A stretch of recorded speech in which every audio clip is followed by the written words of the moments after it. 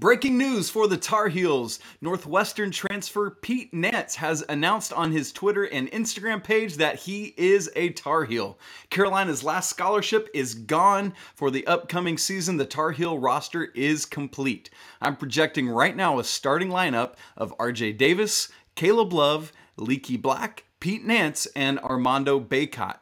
Nance averaged 14.6 points per game last year, shot 45.2% from three. He's not Brady Manek, but he's going to be able to step in and do a lot of what Manek did last season. Armando Bacot says on Twitter, if you don't want to commit to UNC, don't visit, because if you do, you will. Pete Nance visited. He's a Tar Heel. Big things coming. We're going to talk about all of that coming up this week on Locked On Tar Heels. Make sure you tune in. Until then, peace.